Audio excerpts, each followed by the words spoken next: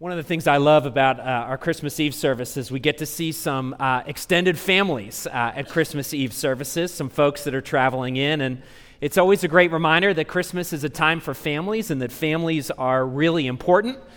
Families in a lot of ways shape our lives. They influence us in more ways than we can realize, and often they set the stage for our lives. I can think back to generations in my own family. In my family, I had great-great-grandparents that decided to move to Baltimore. And for generations, our family has lived here in Baltimore. So even great-great-grandparents who I never met and never got to know at all set the stage for the life that I now live. Well, what the Gospel of Matthew does is it shows us that Jesus had ancestors that set the stage for his life as well. And if you look at Matthew's genealogy, one of the things that he's careful to mention are 5 different women in Jesus' family. Women who came before him, women who prepared the way. And if you've been with us throughout the Advent season, we've been looking at the stories of these women throughout the Scriptures, and we've seen that they've had incredibly unique stories. And so what we want to do tonight is just take one quick last look at Matthew's genealogy and to see how it carries us to Jesus Christ himself. So this is Matthew chapter 1. I'm going to read a few verses here and then skip to one verse in Luke's gospel. The book of the genealogy of Jesus Christ, the son of David, the son of Abraham. Abraham was the father of Isaac, and Isaac the father of Jacob, and Jacob the father of Judah and his brothers, and Judah the father of Perez and Zerah by Tamar, and Perez the father of Hezron, and Hezron the father of Ram, and Ram the father of Amminadab, and Amminadab the father of Nahshon, and Nahshon the father of Salmon, and Salmon the father of Boaz by Rahab, and Boaz the father of Obed by Ruth, and Obed the father of Jesse, and Jesse the father of David the king. And David was the father of Solomon by the wife of Uriah. And now skipping down through a bunch of different names to verse 16, and Jacob the father of Joseph, the husband of Mary, of whom Jesus was born, who is called Christ. So all the generations from Abraham to David were 14 generations, and from David to the deportation to Babylon, 14 generations, and from the deportation to Babylon to the Christ, 14 generations. And now one verse in Luke's gospel, Luke chapter 2, verse 19. But Mary treasured up all these things, pondering them in her heart. This is God's word. So if you were paying attention, there were 5 women that were named in all of those other names. One woman's name was Tamar.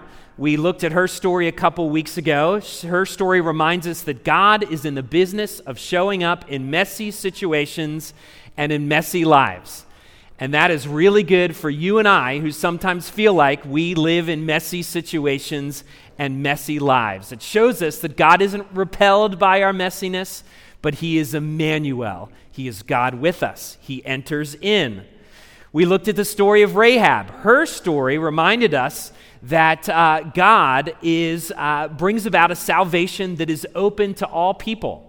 That God's salvation is open to all, regardless of race, regardless of ethnicity, regardless of socioeconomics, and that is also regardless of someone's checkered past. And Rahab certainly had a checkered past, but she experienced the salvation of God.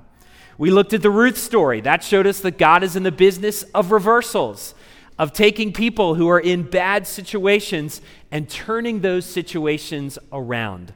Stories of famine and insecurity being reversed and made into stories of abundance and comfort and security. And all of it hinges on the idea of redemption. This past Sunday, we looked at another messy story, the story of Bathsheba. It was a messy story that was full of scandal, and what it reminded us is that God's family welcomes sinners. that God's family isn't about resume building or any sort of spiritual accomplishment. Instead, at its essence, it is about repentance and faith. And all these women got to be the grandmothers of Jesus Christ. But all of them only looked forward to the Savior. They looked forward to the coming of the Messiah, to the coming of Jesus Christ. But they never had the chance to hold that baby in their arms. That gift would be reserved for one mother, and her name was Mary. I don't know about you, but we have a nativity scene in our house. Most people have nativity scenes in their homes, and you know what I'm talking about. There's a little baby there, there's shepherds all around and all that sort of stuff. And if your nativity scene is like ours, it is a very peaceful and serene scene. You've got Mary there holding the baby. The baby's in the center, but the baby never seems to be crying in our nativity scenes. It's this perfect little baby that's just sitting there. You've got Mary and Joseph. They're looking real happy. They're looking real holy. They're looking very spiritual. You've got animals sitting there at attention. You've got shepherds who are there. You've got wise men who are looking on. And so we have these nativity scenes. They are beautiful, but at the end of the day, they are grossly inaccurate about the true Christmas story. Because I think if you would have asked Mary and Joseph to characterize the birth of Jesus, they would have said that it is anything but peaceful and calm and serene. As we heard in the kids' story, it all started with an angel named Gabriel. And she came to Mary and had an announcement. And that announcement of Jesus' birth disrupted what was an otherwise typical ancient betrothal between Mary and Joseph. We learn from the Christmas story that Mary, a virgin, conceives by the power of God. We know that she was probably just a teenager when she was visited by this angel and given this message. And then there's Joseph, poor Joseph. He discovers that his betrothed has turned up pregnant. And yet he learns from a dream that what Mary said was right. She actually did conceive by the power of God. But Joseph and Mary had to recognize that no one else would have believed their story. No one else would have believed what they told them about the angel and about this message. So from this point on, this pregnancy, this child would be shrouded in all sorts of scandal and controversy from the very beginning. Everyone would whisper about this pregnancy for years to come. When we think about Jesus' birth, we recognize that it came at a less than opportune time. Poor Mary and Joseph, they had to travel during the last stages of Mary's pregnancy. And once they arrive, they discover that there is no room for them at the end of their travels. So Jesus wouldn't be born in their home. He would be born in a borrowed space. And after the birth, just when they probably want to be alone, all of a sudden they get a knock on the door. And these random strangers, these random shepherds show up wanting to see this baby, telling all sorts of story about a star in the sky that led them to this baby. And of course, this was only the beginning of the disruption for Mary and Joseph, and in particular for Mary herself. When Jesus is presented at the temple, a man is there named Simeon. And Simeon looks at Mary and says, "Mary, a sword will pierce through your soul." In effect, what Simeon was saying, Mary, this child is going to break your heart. This child is going to pierce your soul. And those words were never more true than when Mary stood at the foot of the cross, watching her son being crucified unjustly. And so the disruptions were all over the place for Mary and Joseph, and yet despite all the chaos, despite all the disruption, Mary wasn't bitter. She didn't seem to be inconvenienced by all this. She didn't seem to be frustrated or angered by it. Instead, what Luke tells us is Mary treasured up all these things, pondering them in her heart. And so, yes, Jesus disrupted Mary's life. Yes, Jesus brought chaos and uncertainty and scandal to this young teenage girl. Yes, Jesus would bring her all sorts of untold pain and sadness, yet she treasured up all of these things. She treasured the birth of the Savior. She treasured the arrival of hope. She welcomed Jesus into her life just as she welcomed him into the world. She even says this at one point, "My soul magnifies the Lord, and my spirit rejoices in God my Savior, for he has looked on the humble estate of his servant. For behold, from now on all generations will call me blessed." Mary's story is a powerful one.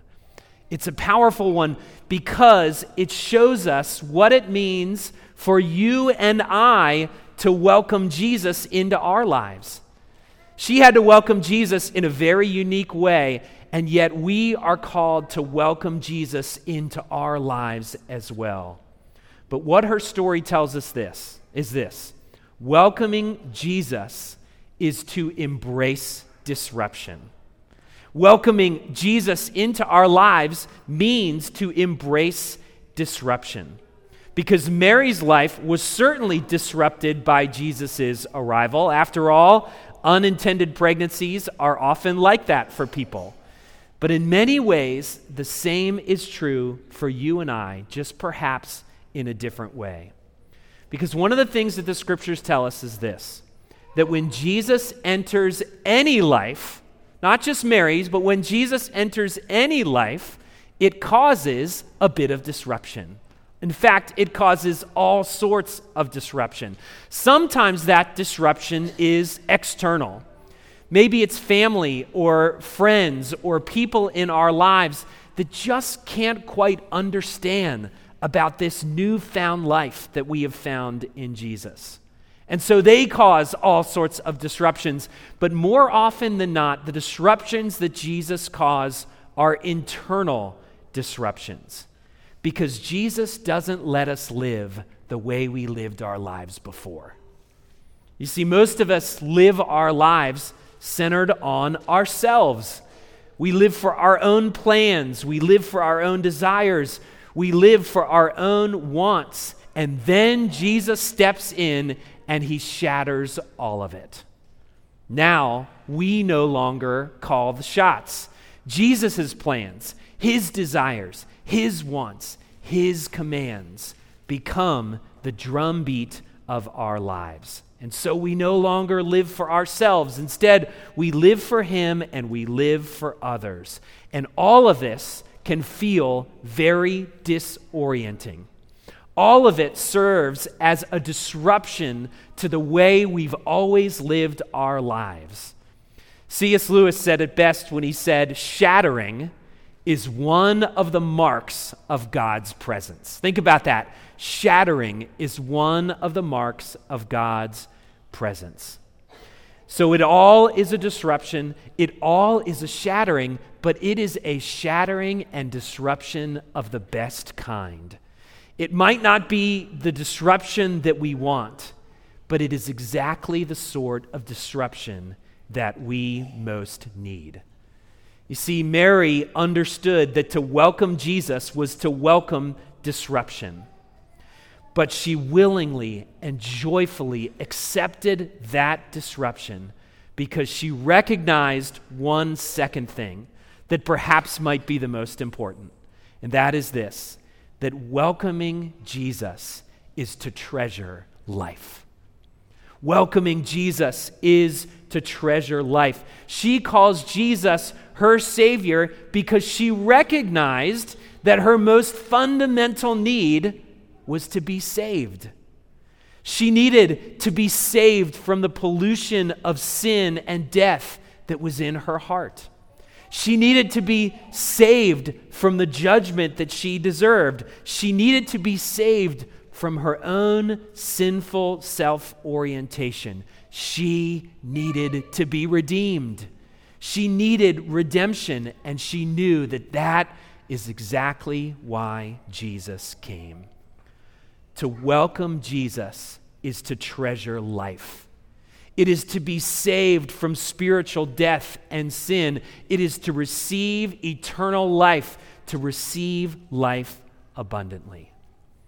And so, friends, if you are here tonight and you are weighing the claims of Jesus, if you're wondering the value of what it means to welcome Jesus into your life, if you're wondering what this baby born to Jesus thousands of years ago really means, not just means in the span of cosmic history, but what this baby means to you, then know this: to welcome Jesus is to embrace disruption. But welcoming Jesus also means treasuring life. Tamar, Rahab, Ruth, Bathsheba, Mary, all were mothers who brought about Jesus Christ. He is the light that pierces through the darkness of our souls. Let's pray.